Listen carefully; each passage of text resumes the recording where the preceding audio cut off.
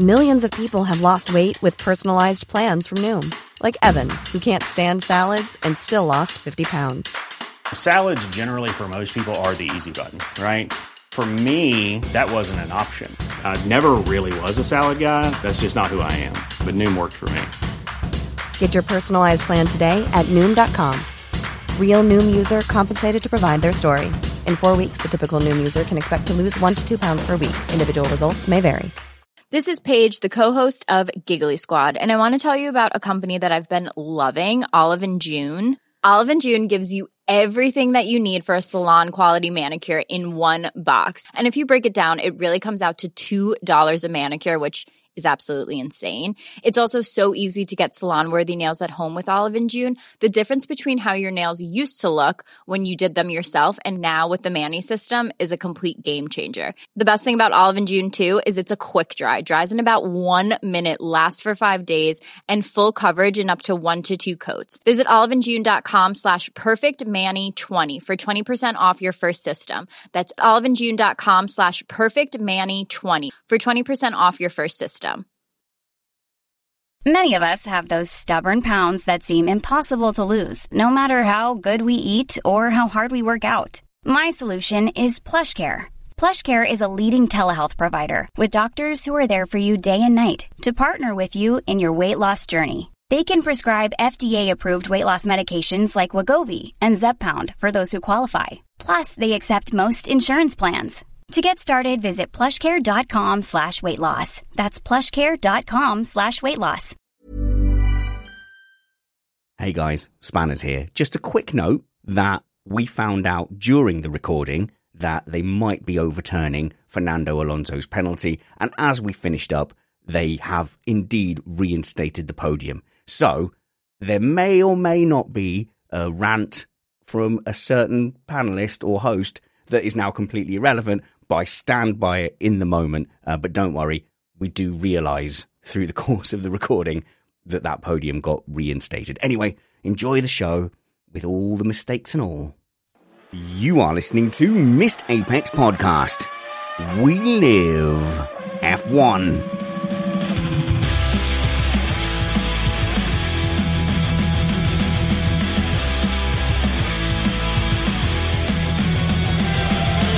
Welcome to Missed Apex Podcast. The title of today's show is Old Man Forgets to Park His Car Properly, and that is from Mark Greenhow on Twitter. I'm your host, Richard Reddy, but my friends call me Spanners, so let's be friends. It is our review of the Saudi Arabian Grand Prix from the Jeddah racetrack. It produced some interesting fights and an overall entertaining weekend on a track that still makes me hide behind my hands at times, but through luck or skill or judgment, the race passed without major incident and revealed another interesting square on the Formula One scratch card. The Red Bulls finally showed us some true pace, and it became clear that there is not yet a clear number 2 mentality in the number 11 car. So, coming up, we'll discuss, was that win earned or gifted? Was this the hardest Ferrari have Ferrari'd this season so far? Have Mercedes taken a step forward, and how long can Alonso keep up this whirlwind start? We are an independent podcast produced in the podcasting shed with the kind permission of our better halves. We aim to bring you a race review before your Monday morning commute. We might be wrong, but we're first. We're joined in the shed by Matt Two Rumpets. How's it going, Matt? Oh, wait, is that a JCB in my parking spot? We're also joined by TikTok sensation Antonia Rankin. Hi, yeah, I'm already regretting my optimism that McLaren might actually be fighting for podiums this season. You poor sweet summer child. Was that really a prediction of yours? Not a prediction so much as an aching hope. That's why I don't make any predictions whatsoever. No going back to the winter shows. And we're also joined by Danish international superstar DJ Christian Pedersen. How's it going, Christian? That introduction, though. Always. I'm just going to say, imagine racing for a team famous for engine over aero, and in race number 2 of the season, you have an engine penalty. I know. I mean, that was Ferrari that said aerodynamics is for people who can't build engines. And yeah, well, I guess they need some aerodynamics then. It's race number 2. that's too early for an Indian penalty, I'll say. No, let's jump to wild conclusions about this season, but let's start off with the race action, and I guess let's find out where the race was won and lost.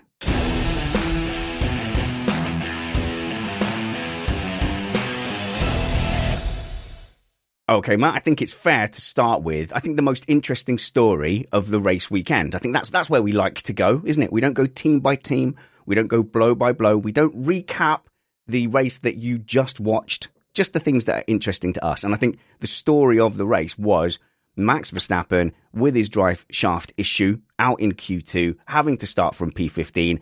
And the big question was, would he be able to fight back to win this race? I thought it was a shoo-in. I thought it was easy. I thought we had a guaranteed Red Bull 1-2. And something in my head, even as a Perez fan, I just thought he was going to swan to the front of the grid. You had a different pre-race theory. Yeah, I did. And this is based on a lot of different things, but, mostly facts. Namely into wit, that it's really hard to win from that position just because you lose so much time cutting through traffic. And I actually went and looked at the Bahrain race, and I said, well, who started in the 15th spot? And that would have been Alex Albon. And I said, well, when they enabled DRS, he'd moved up to P13, and he was already 12 seconds behind the leader. So I was immediately thinking, all these people thinking easy win for Verstappen. I was like, no way. There's so much that could go wrong for him. Yeah, there's a lot of room, of course. Coming from P15, there's so much time there in theory for even just a small thing to happen. Max accidentally clips a wall somewhere, pulling off a bit of a risky maneuver. But I do think the fact of the matter is, with a driver like Max, a lot of the drivers in front of him just kind of don't put up too much of a fight because they think, well, he's not my problem. He's not the person that they're trying to fight. And we did get that with Mercedes, though, as well, in that era. And you can kind of see it. And Kevin Magnussen kind of confirmed it on the grid. And he said, what are you going to do with Verstappen around? He said, well, it's not my problem, is it? Just won't lose time fighting. But I mean, even with Alonso at the front of the grid, thinking with Perez, there was a bit of not believing that maybe he had to put up a fight because actually his race was with the people behind him, and poor Alonso, as we then saw, it didn't quite work out. But I think there's a mentality within the rest of the grid that Red Bull are a bit untouchable. And quite frankly, they proved that today. Yeah, well, they were untouchable within themselves, but Christian, there was still some infighting to have. I think you're going to look a little bit ridiculous if you try to fight with Verstappen because this is all facts. Everyone knows they're second faster, maybe 1.5 second. So placing your horse in a defensive manner, I mean, what's the point? And I think you can basically feel most of the grid feels like that. So even Hamilton and those guys, when Verstappen comes from behind, I mean, what are you going to do? But it is a bit disappointing, though, no, in some ways. We want to see some really good racing. And it almost feels like the grid are a little bit resigned to Red Bull winning everything, because maybe if some of the mid-pack did put up a bit more of a fight, we would have had a more interesting race on our hands. And, Max, luck was on his side today, especially with the safety car. However, that if there was a bit more of a spar maybe in the middle with a few of the drivers, it could have been a little bit tighter. I don't know. I think it's disappointing almost that the rest of the grid seem to have accepted how fantastic Red Bull are, because that works so much in Red Bull's favour. Well, I totally agree with that point. I think it's a first of all mental thing that if you know there's no chance, you're just going to put down your shoulders. I don't think you can even convince yourself to do it. And that's the same vibe within the teams. But if you look at the times from, let's say, qualifying, FP3, something like that, you have the entire, I'm not talking Red Bull. Let's just exclude Red Bull from this this diagram. But you have the entire field basically within 1 second. So this is 10 different garages building 10 different cars from 4 different engines, and they are all within the same percentage.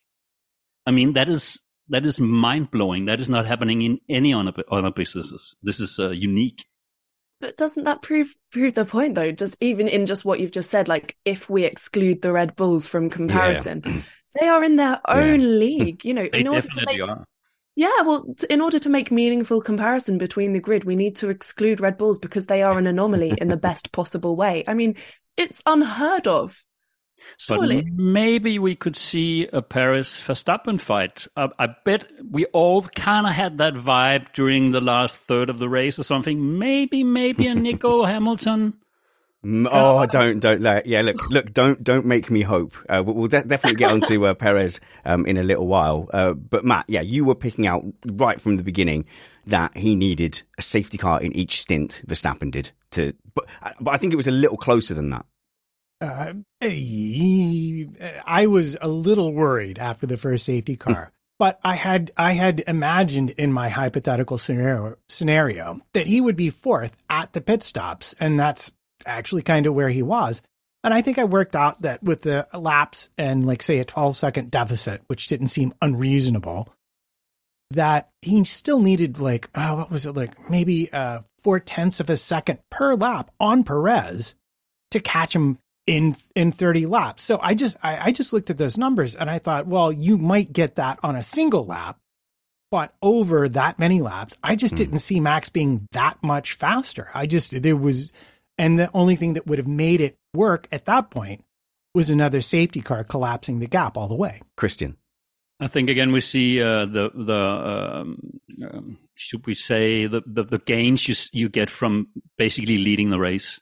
Verstappen using his tires, going through the field and stuff, that would definitely handicap him at the last part of the race. But still, there's a linker of hope that perhaps there's a title up front to fight for. Yeah, exactly. I just want to go back to what you were saying, Matt. I don't know if a safety car could have brought Max onto the podium. The win. Yeah. Well, or the win, I mean, yes. Just because it was between him and Checo, and that would have involved then the team interfering with who they wanted to win in terms of, Checo was on course for a very well-deserved win, and he controlled the race up until that point, say, of the hypothetical safety car. So that would mean in pit strategy, in order for Max to win, Red Bull would have had to then introduce some kind of under or overcut wherein Max comes out on top. And that opens up a whole debate in itself of, do we enforce team orders this early in the season purely based on the probability that later in the season, we think Max is going to be the better driver? And here's the thing with the Verstappen performance. I still think that this is the standout drive of the day, kind of. To come from P15 to P2, even to get that close to Perez. And there's a lot of things that are positive about Perez's performance, Matt. But the fact is, he used up a lot of tyres getting up there. Probably got a cheaper stop on the safety car. Got to stop a little bit earlier. They all stopped for the safety earlier, car, Verstappen and Perez and Russell and Hamilton, I believe. Yes, but what that meant was the penalty for using up his tyres coming from P15 kind of got wiped out, and now they're back on even tyres again. And so in that scenario, he still got to then do the harder bit, really, which was get through the faster cars. But you could see the car advantage really starkly. And I have to say, I'm not anti-DRS in any way. I don't think it's perfect. But the way Verstappen breezed past a George Russell who was on form in an improved Mercedes, like it was standing still, did it not just render DRS and the title fight sort of ridiculous in one swoop? He sort of played with the other cars at the last corner, and then finally he was just like, well, never mind, I'll just do what I don't even need to do that. Yeah, exactly. Yeah, I will say I did have a lot of comments on my videos saying nerf DRS, like DRS is too powerful. And it does open up the debate, yes, but I do think ultimately it does just come down to the fact that Red Bull's pace is... and their DRS. Incredible. Yeah. Well, with the DRS especially. But that just accentuates pre-existing abnormal greatness in the car. Matt. Well, what I love about this is you saying that drive from 15th to 2nd was the drive of the day, but I think I'm going to argue with you. How? I think I'm going to say Perez at the front on the restart with Max only 2 spots behind him and matching him once Max is in 2nd all the way to the end of the race. I mean, I think that's worth a little bit. I was watching their lap times, and there was nary a tenth between them, lap after lap after lap. Antonio is desperate to argue, but Ranko, there wasn't really a period, was there, where Max was just chewing chunks out of Perez's lead and he wasn't able to respond. If Max could have closed that down to 2 seconds, I'm sure he would have done. my goodness, when will we stop praising the bare minimum? Perez is an absolutely exceptional driver. Why are we always acting surprised that he drives like an exceptional driver? Yeah. We're placing Max on such a pedestal because, yes, he is a once-in-a-generational talent. He's absolutely phenomenal. But so is Perez. That's why he's Max's teammate, as he should keep the lead. He's a fantastic driver. He shouldn't make mistakes because he's not the type of driver to make mistakes. And Max, his teammate in equal machinery, shouldn't be taking chunks out of his time. Perez did an absolutely fantastic job, as he should. Yeah. Matt?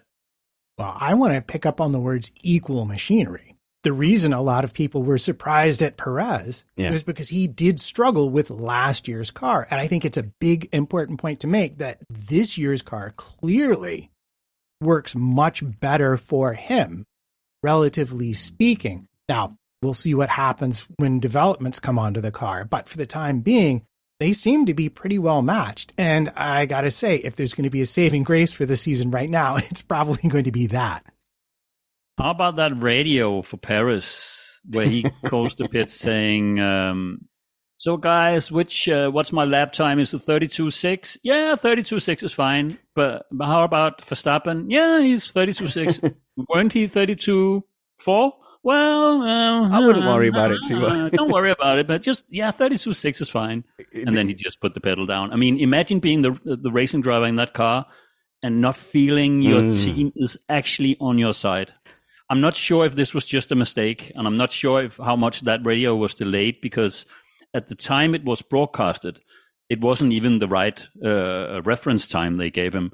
So it all just, I mean, you don't want, shouldn't his side of the garage at least be on his side and fight for the win? Yeah, and he's been burned before, though, I think. I think I actually would argue that it was about the same for both of the drivers. And I think the communication with the drivers echoed the uncertainties that we as a fan base are seeing, which is that Red Bull aren't presenting a very clear 1-2 preferential lineup this season. Aside from the expected Max is the world champion, he's probably the better driver. Because when they were communicating with Max about fastest lap, at that point, Perez had fastest lap. Yeah. And they said, Max, don't worry about it. They didn't say push for fastest lap, even though, as his engineers, you might expect them to want Max to get the fastest lap. It seems that actually this year they're coming in deliberately with equal footing, thinking, you know what? We could actually have 2 world championship drivers and let's start treating them both like championship winning drivers. I'm not saying that it's wrong, actually, because if I was the team boss at Red Bull, I would just go for Max 100% and have a second driver only supporting Max, because that is just the way forward. What I don't like is it feels like they're telling Sergio Perez one story and then acting another one. And that, I think that's going to give them trouble as a team eventually. Matt? Yeah, well, this brings up another, I think, really big sort of underlying story here. And that is that neither one of those, like, from a Red Bull point of view, they didn't want Max caring about the fast lap because they had a car that they weren't sure would finish the race. The last thing you want is people going, pushing the very limits of your machinery if you think the car is going to break. Having said that, listening to the driver radio, it was clear that neither driver was listening to the team in the slightest. They were like toddlers high on candy running around the room, and you're there as a parent going, I just give up. I mean, they literally said They did. How many times have I've had this with my boy, and he's like on the, what do you call it, the jungle gym or the climbing frame. I'm like, don't go on top of it. You're not supposed to go on the top of the roof bit. It's not. Do you know what? Fine. I'm just going to go over. I'm going to have a coffee. So when you British people say things like jungle gym and stuff like that, it just know then 90% of who's listening to this is going like, what are these tea people doing? I have to translate between American and English. I'm all over it. Don't worry. Transatlantic pod. But look, I had my bet down on a Red Bull 1-2, Matt, and I don't think that was in doubt. In a way, it was always going to be down to Verstappen versus Perez, and I think we've got a perfect storm here with Perez, where he was decisive on the first lap to get past Alonso, which he's not always decisive on lap 1. His start wasn't as bad as normal, but still pretty bad. And then he cleared the field and pulled a gap. So this is also a street circuit that suits him, and he seems a little bit more comfortable in this car relative to Max Verstappen anyway. So I guess the fear as a Perez fan would be that this is just a perfect storm of events. And he's good enough to have this perfect storm every now and then. But I still think Verstappen wins this race 7 or 8 times out of 10. That's my odds, Matt, and you're shaking your head.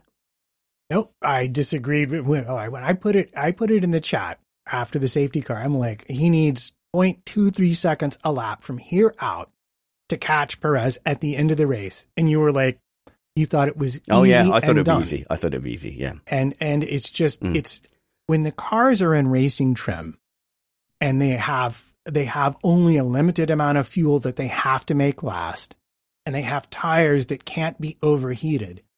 The differences you see in qualifying really get very, very narrowed down.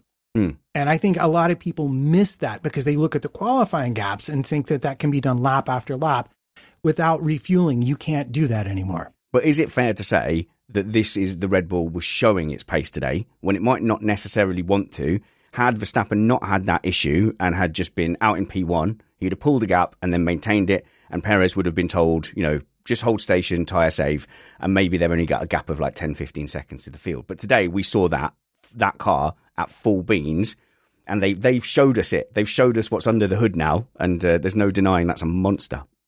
I think actually today was a very good example of Red Bull showing that they can dominate in every aspect. They aren't just a car who can win from the front row. They're a car that can win from very far back in the field. They've got every type of pace, but just going back to what you were saying earlier with the upgrades coming and with it being a perfect storm perhaps for Perez, I would love to think that it isn't. But, we've got upgrades coming through the year. And of course, those will be tailored to whichever driver that the team want to kind of put the proverbial eggs in the basket of.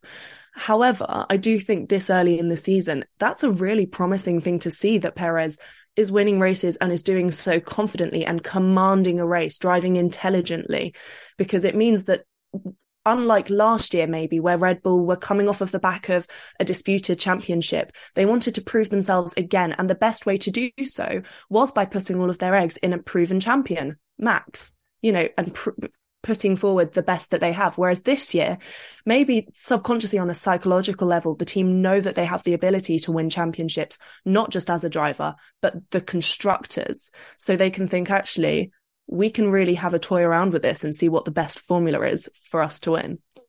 Christian.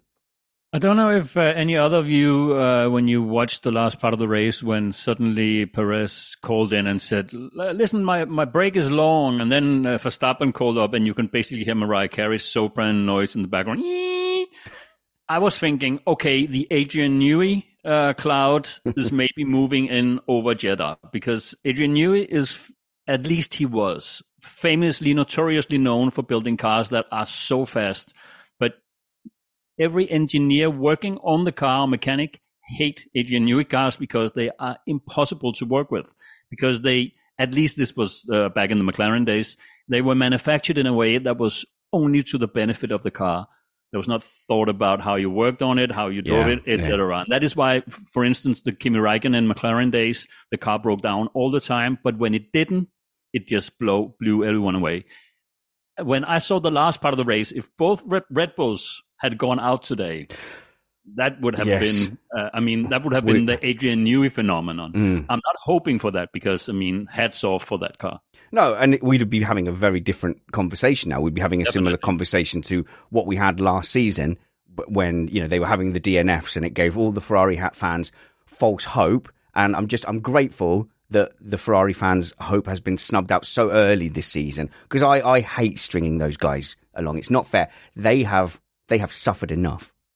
Has not everyone suffered enough? Proverbially, of course. Yeah. Genuinely speaking, it's great to see a team nail it as much as Red Bull are. Yeah. But I'd just love to see some other teams also nailing it and also coming out with these absolutely phenomenal feats of engineering. Like I said at the start of the episode, I'd love to see McLaren up there. Me being British girl through and through, it'd be fantastic to see them up there, winning podiums with the most dominant car ever.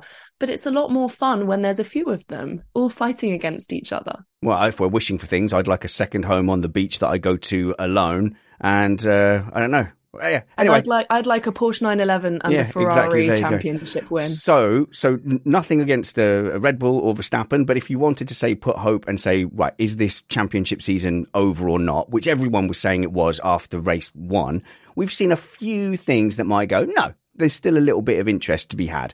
The Perez thing, winning and looking, decent as well, albeit off the back of a difficult qualifying for Verstappen, kind of opens up a little bit of intrigue. Also, the fact that down the line, he was celebrating with all the Red Bull mechanics, got to Jos Verstappen, and neither of them, there was no awkward moment. They both knew that Perez was skipping past Jos Verstappen.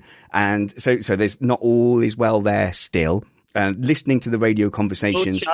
Yeah, well, Perez thinks he's in it. Whatever anyone else thinks, Perez thinks he's still in it. And then the second thing is that car doesn't look bulletproof. So there's going to be little glimmers of hope for the other teams. And that may well get snuffed out by Barcelona. But at the moment, Matt, they do look good, but they're not invincible. And it's not all settled for Verstappen.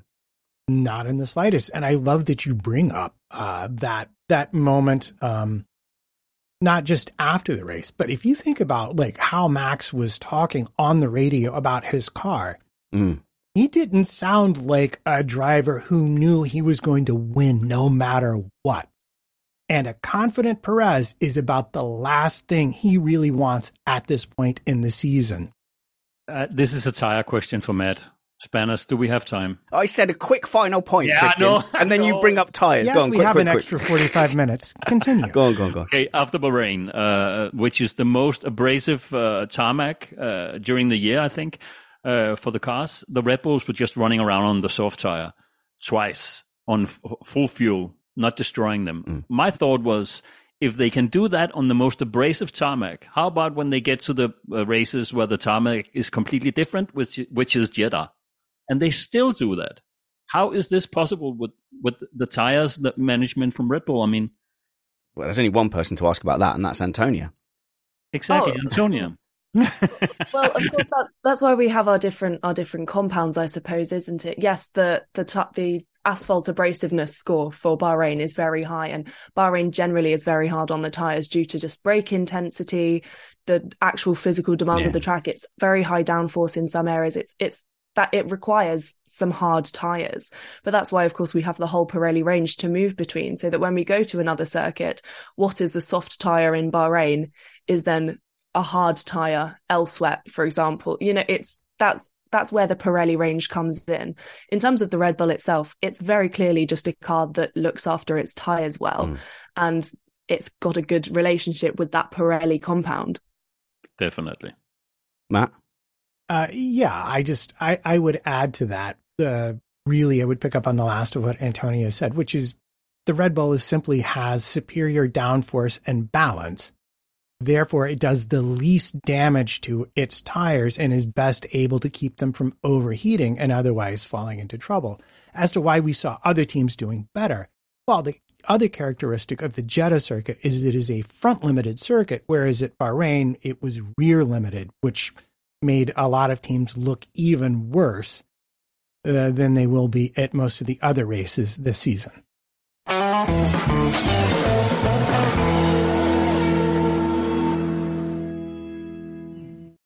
And let's move on to the second team of the weekend, and in fact the team that's running second in the championship overall. That's it's not Ferrari, is it? Oh, it's Aston. Oh, no. Who is it? Sorry. Can I just check the graphs? Who's second in the championship at the moment? Oh, is it Mercedes AMG Petronas F1 team? Like I said it would be very quickly. Oh, yes, it would be. All you people sliding into my DMs. I don't need you. I don't need a grovelling apology. I don't need you to delete your Twitter account in shame. I will simply accept bunches of flowers sent to Missed Apex Podcast at theshed.reallife. Yeah, see, Matt? See? I told you. Second best team, undeniable. Yeah, as long as we're not talking about the actual pace of the car or the fact that probably had Stroll not made more money pulling off of the circuit than completing the race. No. That's a joke. No, hang on. Performance, right? You don't get points for pace, you get points for performance. Yeah. Part of that performance is knowing where to park your car. Yeah. And part of that performance is knowing when you are allowed to put the car up on the jacks. Russell parked his car in the right place. Russell didn't have to serve a penalty and get another penalty on top of that. Table doesn't lie. Boom. Everyone agrees with me. Oh, wait, are we talking about Ocon or Alonso here? I'm confused. Yeah, I know. It's interesting. Don't get him started on Ocon. My goodness, we don't have time. But look, I'm going down in championship and race order, which means that we're going to talk about Mercedes race now. I finished gloating. Half the audience has turned off. I'll check the live stream figures to see how true that is. Yep. No one enjoyed that bit. But Mercedes race, I guess we start with George Russell, Antonio. You know, I had a funny feeling about George Russell all weekend, all through practice, where Lewis Hamilton was being ragged. He just kind of got on with it. And then sure enough, qualifying, he pops right up there, 0.4 above Lewis Hamilton. You just go, ooh, there's something real, isn't it? Yeah, you know, when you said something in the group chat saying, I have a feeling about George Russell, I knew that if he even remotely performed well, you'd brag about this. So I've been prepared for this Psychic question. spanners, yeah. And of course you did. And now all of the money you made from betting on him, I'm sure, is funding the podcast for a few more years. That's a little bit true.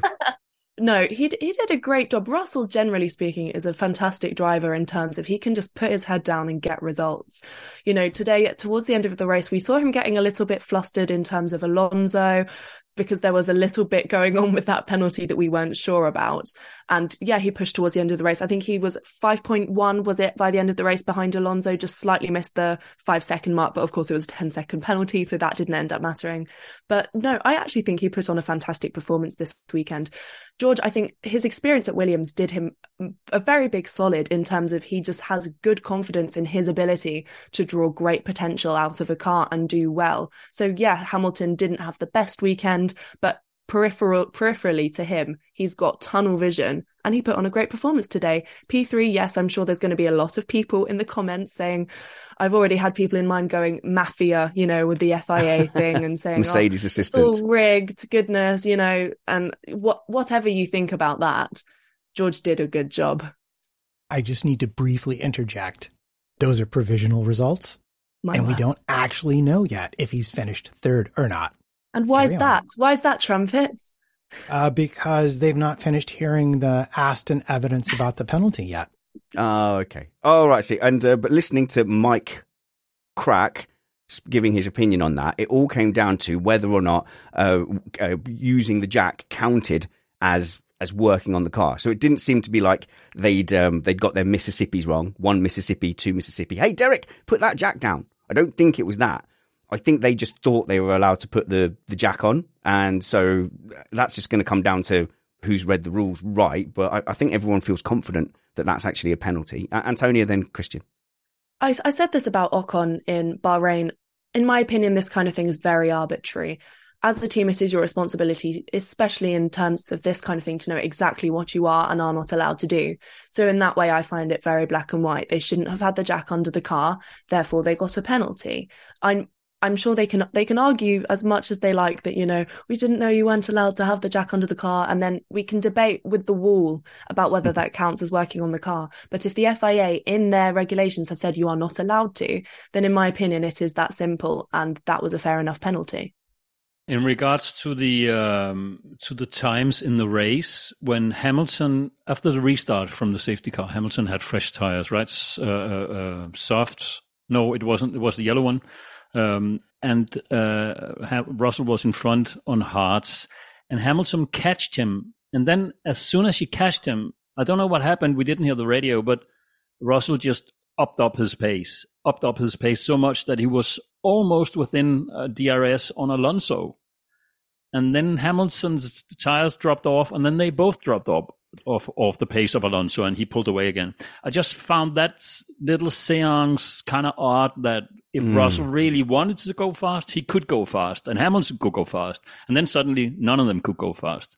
It seems like there's something in the car that is not being used all the time. Yeah, so the general point there, I think it's a dance we see fairly often in mid-stint, where, and I know Matt's the one who's really schooled me on this kind of, you know, tactics, is when you see a gap close, it's not necessarily because one driver's just better or faster than the other. Sometimes, you know, drivers are saving. And the message that came from Russell seemed to be, well, I'm tyre saving. Surely surely Hamilton should be saving as well, and then we'll both go and get Alonso together. And then that's when he lied about not thinking that Alonso had his penalty served already.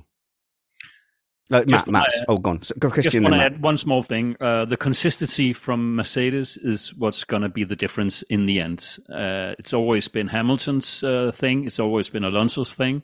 Consistency. And you have to argue Mercedes is consistent this year. Trumpets. Yeah, now we're getting to something that really, really interests me. Both from an intra-team point of view, you have Lewis on faster tires catching up with Russell.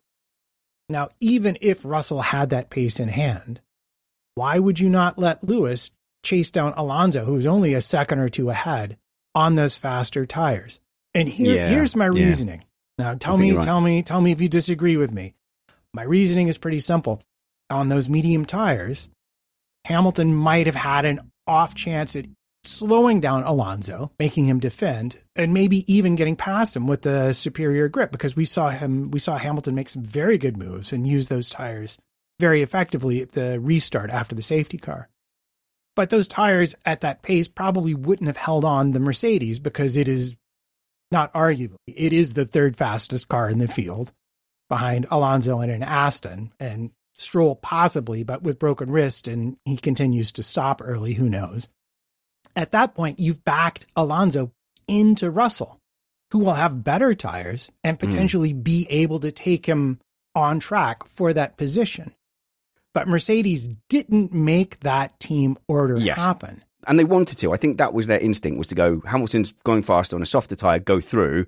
And Russell just didn't yield. He came up with reasons, and then ultimately he said, right, do you know what? I was tyre saving, but I'm going to use up a lot of my tyre allocation and my tyre wear now to fend off this team order. And then maybe that's ultimately why he didn't have, enough juice, enough beans to go and chase Alonso down at the end. So even though they might technically have got the podium, it sounds like what you're saying is Russell cost Mercedes a podium.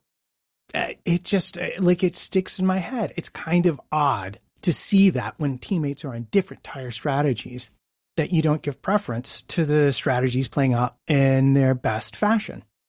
Thing is, though, we don't know if they told Russell Hamilton is coming and he said, I want to keep it. Then they said, fight for it. And he just drove away. We don't know if that happened, basically. And that could have happened. But that would have been a very bad call from Mercedes to go, oh, okay, you guys sort it out amongst yourselves. And in doing that, destroy both your tyre strategies. That doesn't feel like that would have been the call. Antonia? Well, it's like we said, they were on different strategies, and his strategist will have factored in a potential chase within that, so that once he did chase and catch, ultimately he wouldn't have wasted valuable tyres. Instead, he kind of vegged for a little while whilst the tyres kind of just degraded a little bit slowly. And yeah, I mean, Did that cost them a podium, because they have a provisional podium? Has it all just kind of worked out quite happily for them in the end?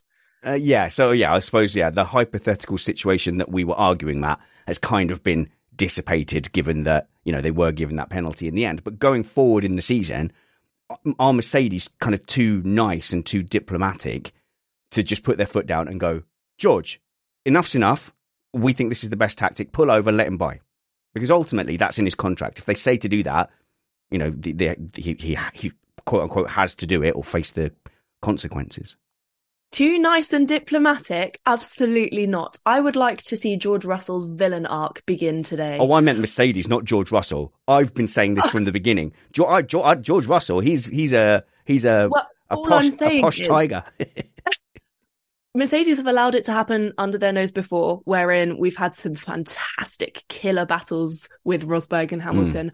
I would like George Russell to slowly, over the course of this season, begin his arc towards becoming more Rosbergian, wherein by the end of this, I'm going to coin that term, actually. Yeah, I think he's been like that from the beginning, honestly. Well, again, they don't really have the car to do a Rosbergian win, but I would love to see some real spats between some teammates this year. I don't mind if I get it from Verstappen and Perez, or from, I don't mind. Just want it drama. Can come from any of the teams. I just love a little bit of really good battles between teammates where we've got some of the politics. They're an equal-ish machinery, bar a few tweaks. I think it's great because it's like I've said so many times, the best way to judge a driver is by the performance of their teammate. So if they are right on each other's level, that's fantastic. You just want a soap opera. You won't be happy until George Russell's evil twin turns up. Goodness. Don't align me with the stereotypes of my generation, I beg of you. Don't make me start talking about downforce and stuff. I'll spit out some tech talk right now just to backtrack on those comments. Okay, no one call her Gen Z. Matt, don't. I don't even know what her generation's called. Go on, last point on this, Max. I do want to dig into I want some sofa psychology. I was going to say, hang on, I'm just going long on aluminum before I start this comment. But do you remember Hamilton stating the team didn't listen to him? Yes. Yeah, okay, I remember that too. Do you see how happy Russell is in the car right now? Yeah. Does anybody else besides me remember that time at McLaren when he was with Button and they kept on trying to make Button faster instead of doing what Lewis asked with the car? I just wonder if there's maybe already some unhappiness on the Lewis side of the camp, because what we're seeing now goes back to decisions that were made in the winter where they took George's recommendations and not Lewis's. I would understand the frustration behind that, because being an immensely experienced, talented, every positive adjective in the book driver that Lewis is, I'm sure he is expecting his opinion to be taken seriously, because as it should. However, I also probably think that there's a bit psychologically where Lewis perhaps sees himself as a considerably more valuable opinion than George. And that might not in every single case necessarily be the truth.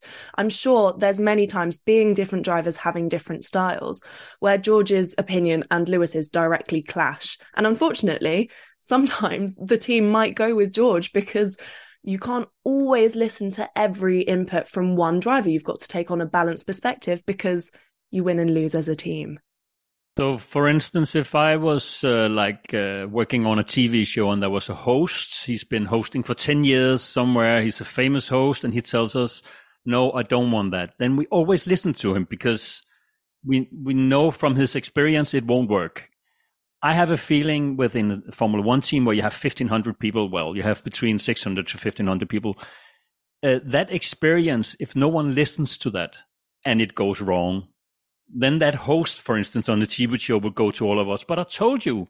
And if that happens again and again, he will lose his he will do a bad TV show. That is the same for Hamilton. I bet you if I was a 7-time world champion and I said to my team, listen, do this and this and this, and they didn't listen and the car was crap, I would feel very demoted.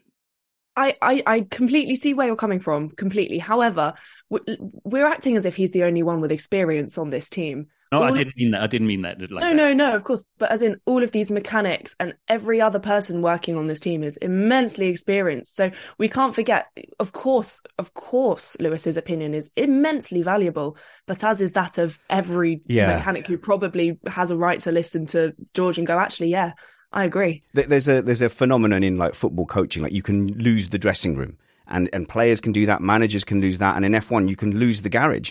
And I think, like Fernando Alonso, 2007, lost that McLaren garage and it flitted over. Sebastian Vettel lost the Ferrari garage 100%, after too many clashes with Leclerc, after pretty much throwing away 2017 and 2018. So it can happen. And so it was a bit of a clumsy statement that, to be fair, Lewis Hamilton has walked back from, where he said, look, they didn't listen to me. I know how to build a car. And, if you're a mechanic, you think, well, mate, I kind of build the car and we fix it. And then Toto Wolff's response to a lot of Lewis Hamilton's comments was, well, if we can't provide him a car, I guess he'll go somewhere else and, I won't have any hard feelings.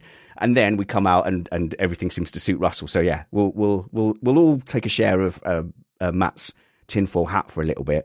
But I do just wish that sometimes, and it's a stupid wish because we've been watching Lewis Hamilton for the last however many years, 14 years, that he wouldn't just tell us all his feelings. He's so honest, absolutely honest to a fault. And like I tell my children, if you've got a feeling, push it deep, deep down in a tight, angry ball when no one will ever see it. And what did they say on Frozen, Matt? Conceal, don't feel. Don't let it show. He's doing the opposite of that. He was on the ragged edge in practice. He just seemed to be overdriving it Friday and Saturday. And then he went for the flip strategy of the hard tire, which to me feels like the chancer strategy. It feels like Jenson Button when he used to just do the opposite of everybody else when some rain came down. Whatever everyone else did, he did the opposite, and he might look like a genius. And you don't do that alternate hards strategy if you've qualified well and if you're feeling on top of it. So it was to me, it felt like, oh, that's a disappointing approach. He's going for the gambler's choice. Matt. Yeah, it was very much the gambler's choice. And I will say, I mean, if I'm remembering last year correctly, this may not be simply his favorite track. This might be a bit of a bogey track for him, which might be part of it. But yeah, no, you don't start 7th and put on the hard tires unless you think you do not have the pace to compete with the people around you. Christian. They are already talking about how the new concept of the new W14 will be. And they're already talking about the gains they see from the new approach, which is making me think this must have been started way back. And then probably they chose a route at some point so they don't have to start from scratch. They're already in the tunnel and stuff like that. So, I mean, in a month's time, if we have a Mercedes capable of fighting Red Bull and they are second in the championship, it's not dead yet. Don't just say, Spanish. Agree. I want to agree, but you're right, Christian, in that they've said, we've made more gains in the last, presumably since Bahrain, on paper than they made over like winter testing or something. So there's a lot of big noises coming out of Mercedes, and they don't tend to overpromise like that. They tend to kind of manage expectations, but now they're going, no, we've made gains. So there you go, Antonia. By Barcelona, Mercedes are back in the hunt. Even when we're on a budget, we still deserve nice things. Quince is a place to scoop up stunning high-end goods for 50 to 80% less than similar brands. They have buttery soft cashmere sweaters starting at $50, luxurious Italian leather bags, and so much more. Plus, Quince only works with factories that use safe, ethical, and responsible manufacturing. Get the high-end goods you'll love without the high price tag with Quince.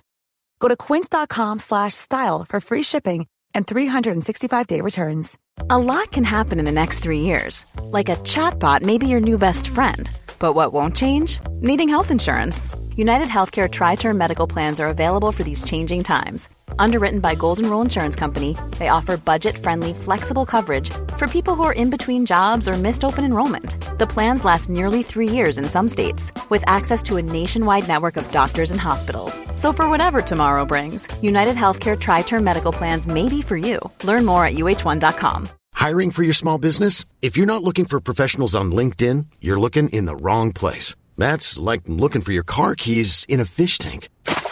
LinkedIn helps you hire professionals you can't find anywhere else, even those who aren't actively searching for a new job but might be open to the perfect role. In a given month, over 70% of LinkedIn users don't even visit other leading job sites. So start looking in the right place. With LinkedIn, you can hire professionals like a professional. Post your free job on linkedin.com/people today.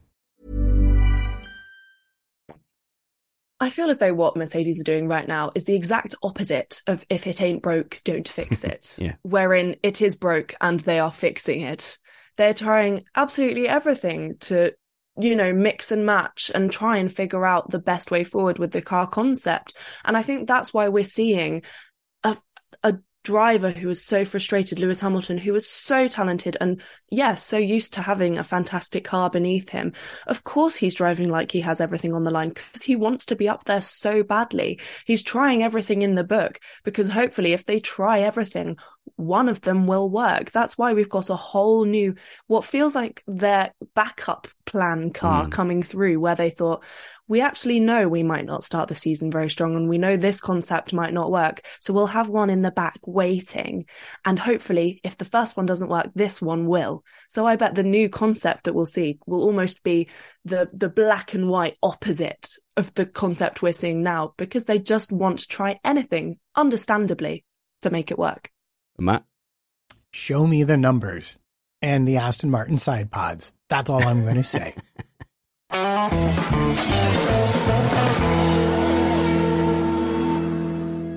Well, so we're going to Aston Martin, Matt, whilst, yes, we are still watching on Twitter and seeing the ongoing back and forth that the Aston Martin penalty might yet be overturned. Curse you, FIA, for not getting this sorted quickly. And we might be wrong, but first thing is really starting to bite us in the butt here. And my whole ranty monologue at the beginning of the Mercedes bit will be turned on its head, because I believe that would put Aston Martin back into second place if that penalty is taken away. Penalty is overturned. Oh, you're joking. Has that really happened? That's on Reddit. Oh, forget that. Oh, right. come on. No, it's yes, the most reliable source. Yeah, but it's Alba Fabrega on Twitter saying this, so it should be fine. Done. Okay, so, So Alonso's back. Ignore all that. And Alonso has tweeted about his podium as well. But look, that is the risk of getting these race reviews ready for your Monday morning commute. So I hope you will forgive us. But Aston Martin themselves, I think a testament to how good that car was handling and driving was the overtake of the day was, I think, beyond doubt, Lance Stroll around the outside of Carlos Sainz. And I'm going to go out on a limb and say I don't think Stroll suddenly is a better driver than Carlos Sainz, but that was a great and bold move around the outside. That was a lovely move. That was a perfect move. And I mean, it was probably the move of the race, if it wasn't from a Danish genes, which leads me to, of course, pick another overtaking. But I mean, on the outside of corner 13, that is just a boss move. I think this started a year ago. You and I, Spanners, were talking about Stroll, and he's got something in him. He's got something in him that no one sees just because he's got a very rich father. Matt, can you get in there? Because Matt, your long pauses are working against you, because Christian's just in there with his big Viking spirit, with a big Viking oar coming in. You've got to get in there quicker, Matt. Sorry, I was watching now that Alonso's penalty has been overturned to see if Ocon's has as well. It's not happened yet. I'm just going to tell everybody. No, the thing that it shows, that overtake, it does show that Stroll is a good driver. Maybe not the best, but a good driver. But what it really demonstrates is the superior qualities of the Aston Martin they have built, which was beyond argument the second fastest car on circuit by team. I mean, not by individual driver. And it is the second fastest car. They are the number 2 team right now, even though with Stroll not finishing the race today, they are slightly behind Mercedes in the constructors. And it's going to be up to Ferrari and Mercedes, who have, well, given Aston's example, clearly under-delivered at the start of this season, to make it up and take back the places that they think should be theirs. And that is going to be a great battle all year long. And I can't wait to see it play out. Antonia. No, I completely agree. I think we've got an absolutely fantastic season ahead of us. And that's why I get so frustrated when everyone says, oh, it's done already. Yeah. Red Bull may as well just take the trophies now. No, I've waited months over Christmas for this. Yeah. I want my battles. But no, aside from that, yeah, I am admittedly happy to see that Alonso does get his podium. They were the second fastest car. They did deserve it. And it's great to see Aston Martin up there. The improvement arc, obviously, with Stroll, him staying on the team, he's the main base of comparison for the car's performance. I think it's really good to see them putting in solid performances, especially with Lance. Bless him, 2 broken wrists. I wouldn't so much as be getting out of bed if I were him. And here he is driving around at 200 kilometers an hour. So if he's putting in, what we call the expected standard now, under the weather with a broken toe, I'm so excited to see how the team as a whole get on towards the end of the season, especially with upgrades. I was holding my breath a bit in qualifying, Christian. I think he was on for pole at one point. I think after Sector 2, he was on pole, and it's the greatest lap that never was. But we never saw why he lost 0.6 in the final sector. So I'm assuming he just, he overcooked it into the final corner. But the pole was on genuinely for Stroll. It was Alonso banana at the last corner. I see. I knew it. I just wanted to mention a short thing, because there was a short interaction between George Russell and Alonso before the penalty came out, or the verdict. And he said something in Spanish, which has been translated to, "I don't care, they can't take the good times away from me." And that is the most dangerous Fernando Alonso in the world, I think, saying that. I think that speaks volumes for Alonso's presence in the sport, to be honest. When he came back, everyone was so uncertain about what on earth he was doing. I know I, for one, thought, my goodness, couldn't we have given this opportunity to a younger driver? Alonso's just coming back as a hobby. He's just doing it for the fun of it because retirement was a bit boring. But he came back with this absolute fighting spirit, immeasurable talent, and just a pure love of racing. And my goodness, hasn't it showed? He has put in performance after performance and done a fantastic job. And I personally, I'm showing my age here, I grew up with Alonso in on my screen, and seeing him back and actually putting in really impressive race results. It's great because how often do we see a driver revive their career in the way that he has? And I'm so glad, actually, George put a tweet out. He said, that Alonso deserved it. I'm nice to have another trophy, but it belongs to Alonso. And I'm glad that everyone's been very sporting about it. But I cannot overstate how actually happy I am that Alonso's come back into the sport and brought back and rejuvenated so much of just the love of racing. When did Fernando Alonso start in Formula One? No, don't start with the quiz. I know when his championships were. I'm trying to Google it now, just seeing when he started. What I'm trying to get at is, I think he may have been racing in F1 for your whole life. I'm pretty sure it was the same year or slightly around the time that Oscar Piastri was born. Yeah, because there's been various statistics about it. So give it a good. He's definitely been in F1 longer than me. I think we can safely say I'm 19 years old. I am a fetus compared to these men. Yep, 2001. 2001. There we go. Confirmed. And we all hate you because of jealousy, Matt. Just a minor tweak to Antonio's comment about Alonso reviving his career after throwing it away multiple times in different series. There we go. Yeah. That's correct.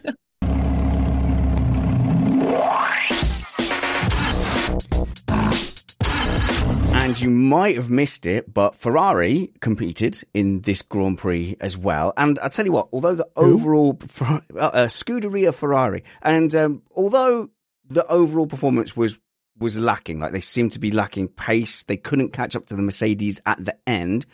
Functionally and operationally, we saw some decent strategy from them, Matt.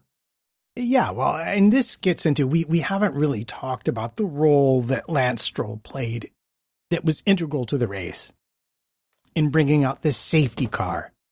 But if you were going to pick a team that was negatively affected by it, you could hardly do worse than Ferrari. You have Leclerc making an amazing start on the soft tires, catching all the way up. He's by Hamilton. He's ahead of the Alpines. He's right there. Max catches him, passes him. He dives for the pits. And meanwhile, you have poor Carlos Sainz, who racing Stroll for the fourth position at that point. Stroll dives in early in for the pits, undercut attempt, and Sainz goes overcut, gets out just in front of him. But the way it timed out was the pair of them were done with their pit stops before the safety car, and therefore they got completely hammered by Lewis on the hard tire, who was able to pit under the safety car, jump the both of them plus Ocon in one fell swoop. And after that, it was just Ferrari v Ferrari. Yeah, just to emphasize how horrendous this timing was for Ferrari. Lap 16, Carlos Sainz pits. The overcut is successful. He comes out in front of Stroll. Everyone is happy. Lap 17, Leclerc pits. Verstappen moves up into fourth. Various other things happen. He comes out ahead of Stroll. Lap 18, Stroll parks his car. It's a series of unfortunate events. And if I were to bet my inheritance on a team to have misfortune on a race, it would unfortunately be Ferrari, because these overcuts were working so well. It was boom, boom, bang. Christian. But if you do things like the not warning about Hamilton pitting during safety car, so Leclerc doesn't get out in front of him, if you do things like that in a team like Ferrari, I mean, I think for £100, you could get built a software telling you that this would be a problem. And this is Ferrari. I mean, I just don't understand it. Explain quickly, Christian, what was going on there, because Leclerc was audibly unhappy with his engineer. So when you have a safety car alert on your dash and on markings on the track, you have to turn down your speed and follow like a delta time. And there are certain points on the track. Within those points, you have to be a certain amount of fast and a certain amount of slow. You have to be within a delta, basically like a virtual safety car, just slower. And if you can control that, you're not going to gain an advantage, but you can be in one end of the delta time or the other end. You can be just behind, or you can be in the back end. If you are close to your delta, then maybe you can gain something. For instance, if someone pits, then maybe you can come out in front of them. At least hit the what's it called, safety car line before them. Then you will gain an advantage. But if they don't tell that to the driver, that's rough. That's rough. Let's go with Antonia and then Matt. Yes, and ultimately this miscommunication, I should say, puts him behind Hamilton, a car that he could have really done being in front of. And poor Leclerc, we hear radio message after radio message of him emphasizing his frustration. And I said this last season. They have all of the ingredients of a world championship dominating team, Ferrari. They could be great. And yet the connections between this circle of great points are made out of spaghetti. There's very poor communication. I mean, surely this is the most simple form of communication in a team, the pit wall and the driver. Surely that's one of the most simple forms of communication. And to tell him information like that late, which is so valuable for not just championship points, but grid position, but also just in its core, Charles Leclerc feeling confident in his team as early in the season as race 2. If at race 2, Charles Leclerc doesn't think his team have his best interests at the forefront, then my goodness, doesn't that bode very poorly for the rest of the season? Shocking. Yep, Matt. A positive spin for the Tifosi. Sure. I'm Leclerc's race engineer. I see that Lewis is on the hard tire. I see that Lewis pits and puts on the medium tire. I see that Leclerc is on the hard tire, and I think it doesn't really matter. Fair enough. I mean, let's give up. I mean, honestly, it didn't matter. He passed Sainz too, and Leclerc couldn't even pass Sainz. So it was kind of a done deal. I think Leclerc in the particulars is correct. As a matter of etiquette, he should have been warned, because Leclerc could probably have played with his timings enough to be ahead of Lewis, but he would not have been there for long. So, It's all about the shoulders, right? I mean, Alonso's shoulders is up here right now, and he can do anything. Leclerc's is all the way down. You can just see it in him. You can see it in his eyes. He's starting not to believe. I mean, sorry. A matter of etiquette? Really? A matter of etiquette? No. Yep. This is essential information for a driver to have. Not to sound silly, but the butterfly effect is real. Had Leclerc been in front of Hamilton, that could have held up Hamilton to stop Sainz from being taken by Hamilton. There's so much that could have impacted. A driver, in order to perform at their best, has to have every single facet of the truth in order to know how to adjust their performance. They are professionals. I know it sounds stupid to say, but they need to know important things like that, where, especially when it comes to being able to be in a better grid position. Surely that's one of the most important things. Of course, the purpose of the pit wall is to filter out the things that the drivers don't necessarily need to know. Yes, but basic essential communication about, you could actually make up a place here. I mean, come on.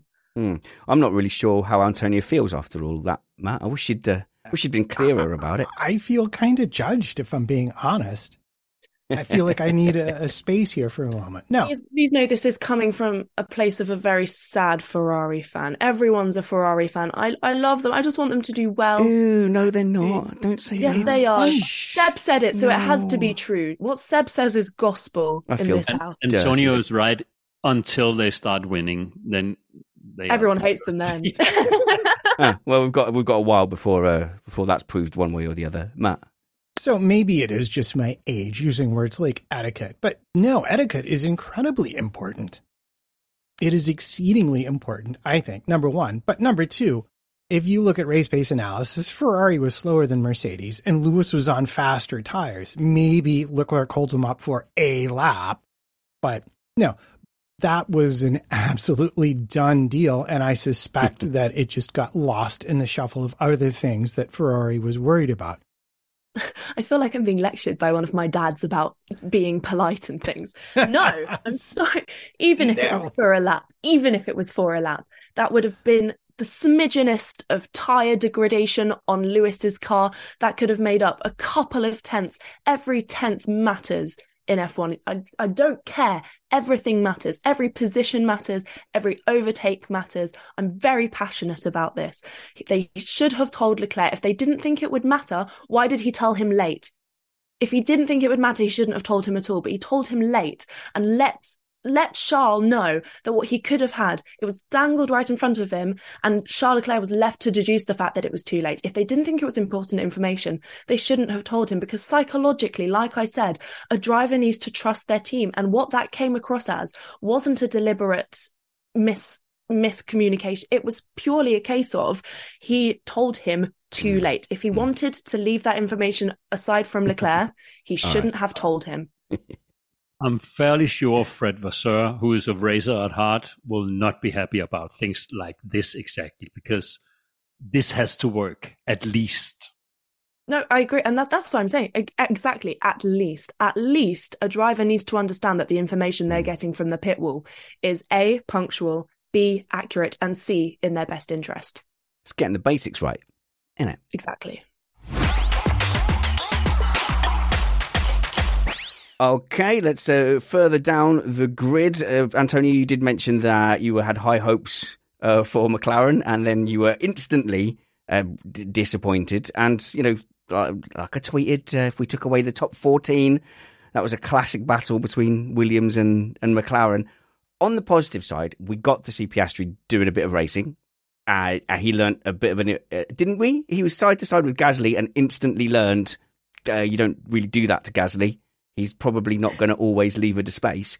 So at least we got to see a decent qualifying performance. Well, hang on. I'm jumping to conclusions here. I'm saying that was Gasly's fault, but whose fault is it? Well, we do like to play a little game. Okay, so we haven't actually had that many crashes so far in the first two races. But just so you know, here at Missed Apex Podcast, we play a game called Whose Fault Is It? We do not do, it was just a racing incident and move on. We are the opposite of what Mercedes claim to be. We are a 100% blame culture. So, Antonia, whilst we're on that, whose fault was that crash between, or that little wing chip between Piastri and Gasly? See, I like to think I'm a balanced person. No. The older generations don't like this, so Spanners is going to get a bit stroppy with me now. But as a younger generation, I like to consider all facets of the truth and then make a fair judgment. As long as it ends in blame, I don't mind. I'm okay. I'm sensing some deep issues here. Yeah. But I will in this case, I will just okay. I'll blame the McLaren, but only for the sake of starting a little bit of nitter-natter between the group. Because okay. If I don't get to be balanced, I can at least be the devil's advocate. Okay, well, look, so I'll put it this way. From my point of view, that's a big squeeze by Gasly trying to be intimidating. Maybe Piastri doesn't know, better to know that, one of the bigger kids, one of the older kids has just arched its back and hissed and gone, that's my part of the track. But I still think technically Gasly should have left him a bit more room. I agree. But Piastri is a more intelligent racer than that. He's fantastic in every way. I've sung his praises before. He's champion after champion after champion. You don't go for a gap that doesn't exist. Again, this is devil's advocate, so please don't cyberbully me after this, guys, if you're listening. No, that's for that's for the listeners to do. So go and follow Antonia by clicking the links in the show notes below. It will link to your I'm going to TikTok. drop my address in the comments and be like, go send a hate mail. I'm not going to drop it in there again, but we'll send people to your TikTok, and you've got over 60,000 friends on TikTok, followers on TikTok, which is amazing. And you're also on Twitter as well. So go and tell her why she's wrong. Go send me hate, yeah, please. Go send her hate on that. But make sure you do follow her first. Christian, obviously Antonia's wrong about that. Gasly drove into a space where a car already existed. It was a non-issue for me. I didn't even see. I mean, it's like a go-kart race where no one touches in corner one. How can this happen? We are at the world's fastest racetrack in the world. We have Spanners sitting on the edge of his seat back in England. Yeah. We are at the peak, and still if a car gets off the track, spins, they just turn on the car again, turn around, and drive on. I mean, this is new times, and I think we should all appreciate the fact that we have Formula One cars keep driving at such a high level, at such a high speed without anything happening. I mean, it's worth a salute, I think. Matt, this is all silly. Whose fault was it? It was Gasly's fault. Gasly's fault. Yeah, I agree. Oh, too. see, I've annoyed the old people. I knew this would happen. I only watched the onboards from 3 different cars, so I could be wrong here, but it looked pretty much like techniques. Goodness. Gasly rocked up onto the curb into turn 1, yeah, aimed at turn 2, and had zero idea Piastri was alongside him. They're beveled for a reason. The curbs are beveled for a reason. You're meant to ride them a little bit. They're meant to launch you at other cars, yes. Spanners, could we do whose fault or is it on the safety car? Oh my goodness, yes, we absolutely can. Whose fault is that? I'm of the opinion, Christian, that this is an ongoing Should trend. we hear the jingle? Oh, sorry. No, that's the wrong one. Whose fault is it? I am of the opinion, Christian, that this is the ongoing trend in trigger-happy safety cars, and I think they know full well that it is going to bunch it up. It is going to cause a bit of excitement. The pure racer in me tingles at that, but it is the way F1's been going, and I think they look for an excuse. But I mean, that was too much, wasn't it? It was that was too obvious that we pressed the broadcast button, and then every screen lights up and commercial. It felt like they pressed the entertainment button somehow, and I hate it when they do that. They don't have to do that. I am inclined to agree because, of course, as the sport's grown, the direction it's taken in the last few years is that of racing as an entertainment spectacle as opposed to a sports spectacle. However, I would like to give our beloved, I say that hesitantly, FIA the benefit of the doubt. There are very standardized procedures to follow in terms of the deployment of a safety car. Even if we can look and go, the car was out of the way, if they've got sensors that are saying the car is still on track, yes, it might have just been the rear wing or so. But if they have sensors that are telling them there is a car on the track, they are probably obliged to then put the safety car on the track as a matter of standardization. So I would like to give them the benefit of the doubt on that one. Ooh, it's generous. It's generous. And I will say, Go on, Matt. You have an amazing career ahead in mid-level corporate management with those kinds of rationalization skills. If Antonia just Catch suddenly me in HR. if she suddenly appears on F1 TV, we'll know that what this answer was about. Yeah. It was an exceedingly NASCARian safety car. Ooh, slandering other series. Nice. He was almost entirely off the circuit, and had someone not parked a large construction vehicle there, it wouldn't have even been a virtual safety car. It would have been just double waved yellow. So yeah, I thought it was an early and quick call and not entirely justified, and completely affected the flow of the race. So worth talking about what those rules really should be. I will say that's interesting that you said that, though, because that raises a really interesting question. Why on earth was there a recovery vehicle parked across where an escape road is? That makes the entire escape road redundant, no? Surely this comes down now actually to a matter of the track's stewarding management team, wherein if the safety escape road isn't fully usable, that is a very serious concern. Why on earth was the JCB parked in such a way that the then escape road couldn't be used effectively? Well, look, this is the thing, Matt. We are now under kind of new management. I've forgotten who's in charge. Who's the race controller now? Niels Wittich. Right, okay. So in a way, it's good that that's not rolling off my tongue, that's not become, obviously a lot of focus on race control in recent years. But the fact that they are focusing on different rules, like the pit box rule, the starting grid rule, and then really enforcing this penalty thing, if you don't serve your penalty right with Ocon and Alonso. So they're focusing on different things. We also saw them focusing and applying the rules seemingly differently to me with weaving. So that's the sort of thing I wanted to talk about next, because there was 2 drivers that got called up for weaving, and the first one was Lewis Hamilton while defending from I've forgotten now, Ocon or Gasly, one of the Alpines. Gasly. It was Gasly early on in the race. Was it Leclerc maybe? I think it might have been a Ferrari. Yeah, it was Leclerc when he was coming past on the soft tires. Yeah, so I think it was initially one of the Alpines, and then the Ferrari came through. But my interpretation always of the weaving was that you could move across to defend, so you could go and I'm going to take the inside line as long as there's no one near you, and then as you came to the corner, you could then go back out to the racing line to resume your racing line, as long as you left one car's width racing room. And this is like how you could behave on the straight. Anything beyond that was considered weaving or blocking. And I don't think Hamilton did that, Antonia, yet he's still got a black and white flag for weaving. So are we seeing a change in how they police this? Yeah, I must admit I'm in really 2 minds about this, because we say, okay, well, you can only make one defensive move, in which case weaving, it is very dangerous. You can't make 2 defensive moves because that's how you're going to have a very nasty incident. However, if he's saying he was only doing it to break a toe, do we consider breaking a toe as a defensive move? I would say so. That's a defensive move because you're trying to hinder the guy behind you. But that's not a dangerous thing to do per se, because the guy isn't immediately behind you. So yes, it's a defensive move, but it's not as dangerous, say, if the guy's literally behind you about to overtake.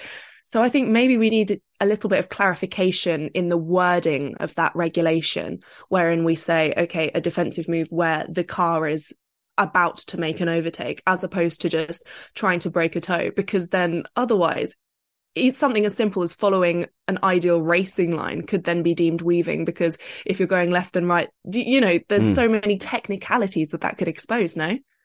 And I never thought of, Matt, of the breaking the toe as a defensive move, but I guess so. But even in that, all he ever did was go to the inside and then go back to the racing line. So I'm a little confused like that. I would love someone to clarify it. Matt, then Christian. Right. So I'm an old bike racer, and the draft and the toe is absolutely a thing. The way I see it is that it's pretty simple. If that person, depends on how far away the person is. If they're not about to pass you, then weaving to break the toe is absolutely acceptable. But if they're in a position where they might, at the apex of the turn, be alongside you, then no, you can no longer weave. You have to take your one move and either make it stick or lose out. And I think that's fair. And that's always been the way it's treated. And what strikes me is, I think what strikes you is it's like a different approach to policing these kinds of rules, with being very picky about being in the grid slot, with, a hand touched a car, we're going to call that working, which, is in the rules, but I'm not sure it was always exactly enforced that way. Might have been, might not have been.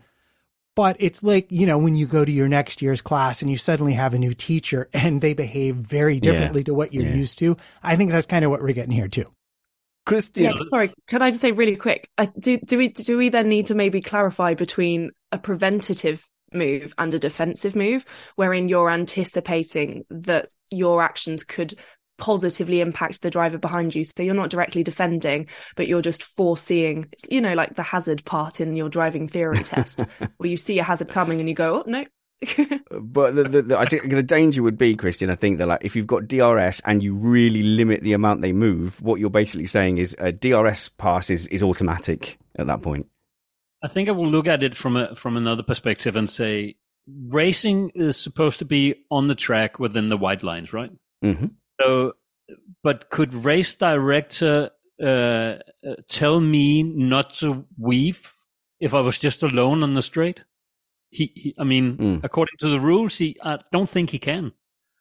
He could probably do it if he was to convince everyone that it was dangerous racing. But just me weaving in my own car alone on the straight, that's not dangerous racing for a professional race driver. So the question is here, at which point does it become racing with another car? How close does that car have to be? And I think we must look out for not being too, this is semantics. This is words. And if we just, all these bureaucratic words, keep throwing them around. Hamilton had to go get his ear nose cleared again this week. And it's just, what's going on, man? I have to confess, I don't quite understand the link between those two things, but, they did also sort overruling, I think. And they also sorted out to make sure none of those dangerous bicycles or scooters are on any of the track walks. So, at least that's sorted. Antonia? I do agree. I think especially with the policing of driving techniques, at what point do we just say F1's pretty dangerous? Yeah, because you could justify ruling out most things on the grounds of danger. Overtaking another car going at 200 miles an hour does not come without its risks. We can justify all of these things by saying they're too dangerous. But where do we draw the line where we say, actually, they're just making a pretty savvy move. That's just their driving style. Good for them. It works. There's a huge difference between a malicious, dangerous, last-minute jerk to the right to stop your opponent from coming up and grabbing your place off of you, and then actually just, like I said earlier, foreseeing a hazard and overcoming it. And yeah, we really do need to be careful of these kind of pernickety rules, which really make no difference to the overall performance of the athletes. With the jewelry rule, for example, with Lewis, he is a big boy. If he wants to mutilate his nose, he can mutilate his nose. That doesn't put anyone else at risk. For example, if the FIA are saying, yeah, but it's dangerous, then he's a big boy. And I agree with the regulations that are, you can't be a horrible person on track and literally deliberately cause crashes just so that you win. However, at what point do we just You've got say, to be able to race. Actually, you're being pretty cool and smart right now. No, you're not allowed to do that. Well, it could be a case, Matt, that, the new teacher is just trying to control the kids in the class, and those things could settle. Yeah, they're just trying to sort of stamp their authority onto the drivers so that they know they have to be respectful of what is said. Which, after all of the conundrums pertaining to penalties over the last few seasons, can you blame them? You're not going to make us talk about Abu Dhabi, are you? No, let's move on. Always blame That's why it was rhetorical, Spanners. Oh, yeah, and then I said rhetorical. Do the section change music. It's the podium, as commanded by Ranko. Thank you very much to my panel. We're going to give out our awards here on Missed Apex podcast. But if you want to follow the panel, all the links to their stuff will be in the show notes below. And if you want to catch up with our preview show, we're doing it on Fridays now after FP2. And it's a bit of it's doom scrolly. We talk about our lives a little bit as me and Matt catch up and try and kind of set ourselves up for the race. What are we looking out for? What tactics are we looking out for? How do we think the tyres are going to play out? And it was a really fun, enjoyable live stream. Obviously, it's out of date instantly, which is kind of why we've not put it on the main stream. But if you're on our $1.99 tier or above, patreon.com/Missed Apex, maybe try that out for a month and see if it's for you and see if supporting Missed Apex podcast provides any kind of value. But we are going to give out the awards now. The first one is Thing of the Weekend.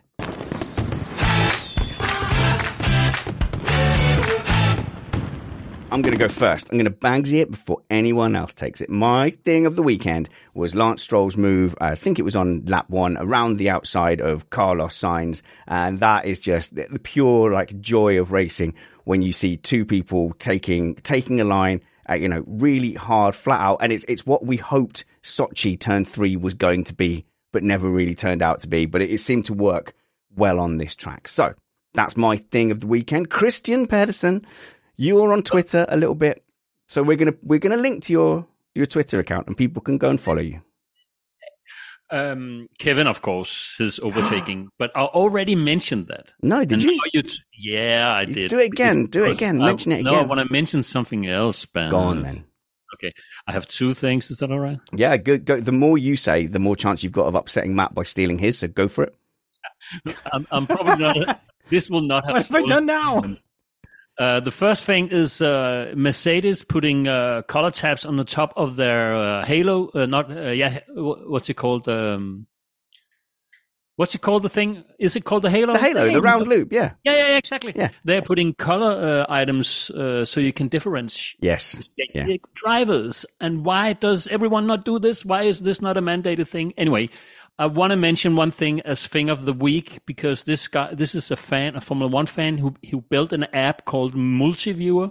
So if you have access to Formula One, F1 TV Pro, whatever, download Multiviewer on your computer. It's free, and your mind will be blown. Now, awesome. Nice. Go and check that out. Matt Two Rumpets at MattPT55.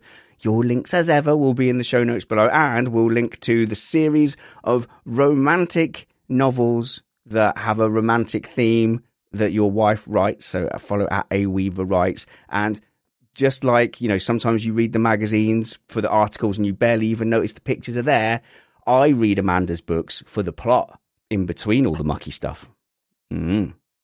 Yeah, and the dialogue's pretty smoking too, if I do say so myself. What was your thing of the weekend, Matt? Well, I will concur with Christian, Multiviewer, but usually we get them to give us money first, my friend. Yeah, come on.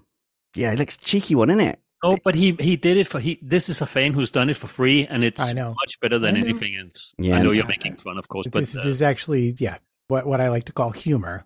8 years. Why are you starting now? Not meant to know what funny is. Oh, that's true. Carry on. All right, no. My thing of the week, and Christian has made it difficult by choosing none of the things I actually would have chosen, is going to be the greatest qualifying lap that was ever run by Logan Sargent, of course, in Q1, which actually wound up not being a real lap. That's a good point. Yeah. It was very good point. It would have looked decent, and in the end, he got within just 40 seconds of the pole position time. No, he would have actually made Q3 with that time in Q2. It was that good. Mm. But the reason no one's talking about it being the best lap ever is because he failed to hit a wall before the end of it.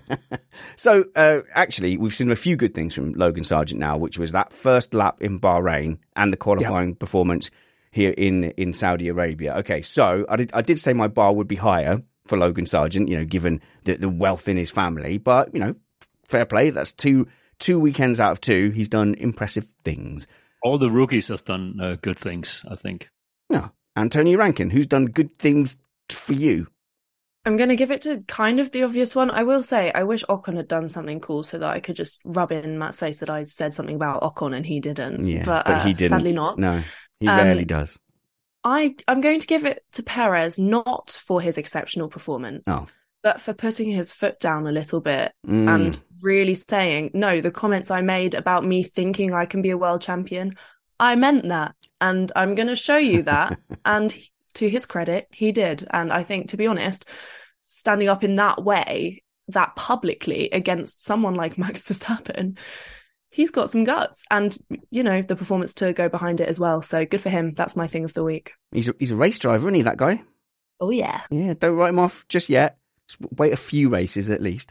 Now, that was nice and positive, and it was all the good thing of the weekend. Here, we're being a bit more armchair critiquey and being a bit mean. So this is our Missed the Apex award, and it's the bad thing. Oh, no, you missed the Apex. So I'm gonna go first. I'm gonna put this to Antonio as well, actually, because my bad thing, my Missed the Apex award, is still that I have to watch this race through open fingers, especially during qualifying when they're going flat out, because I just, at some point, someone is going to be sideways and there's not going to be enough time, and we're going to have a side-on impact. I know they made some changes, but I'm getting too old for this, but, I still was like, oh, careful, steady now. Bit of a dad energy, I know, but they did try. Oh, you're making me want to change my thing of the weekend now, because I actually quite liked the changes that they made. Go for it. No, that's fine. Go on, tell us, what did they try to do and how effective was it?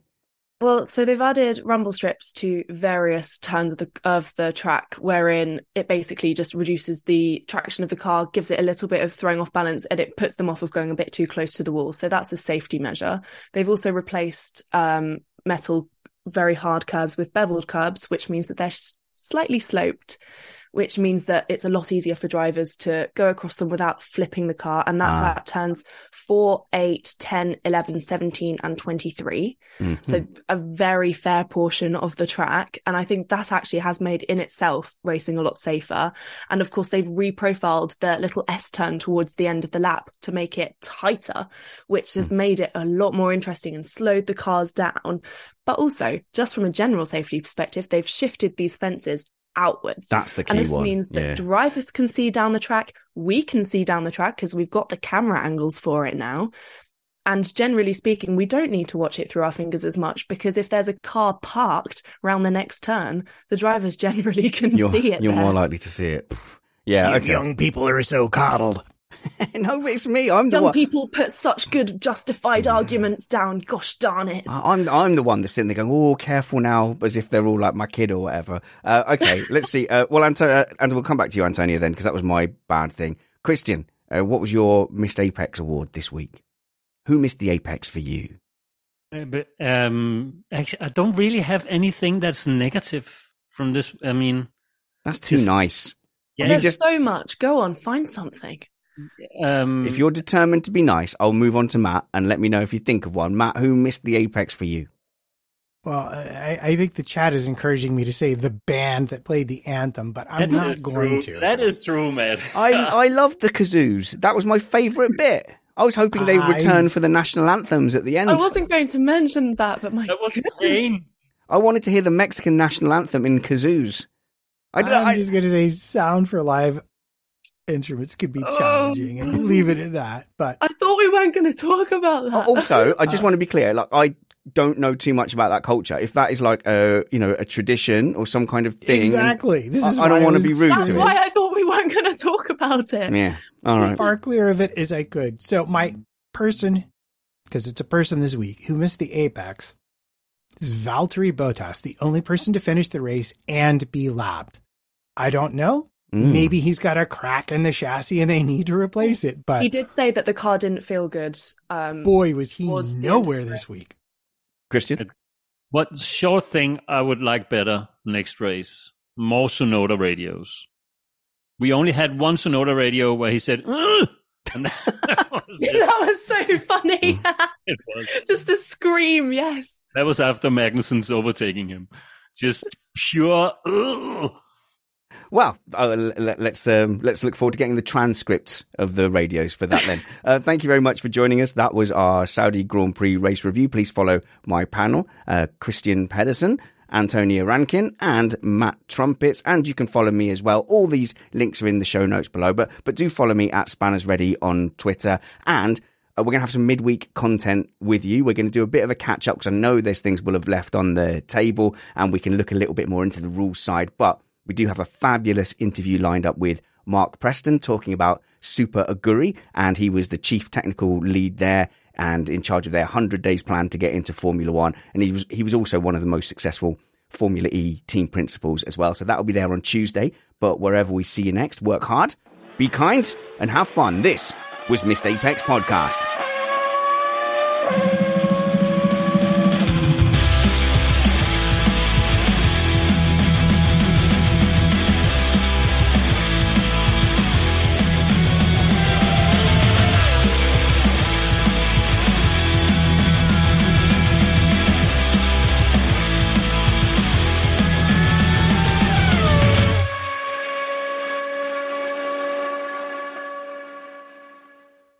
Phew, we just sneaked in under an hour. That's our vow. Never go over an hour.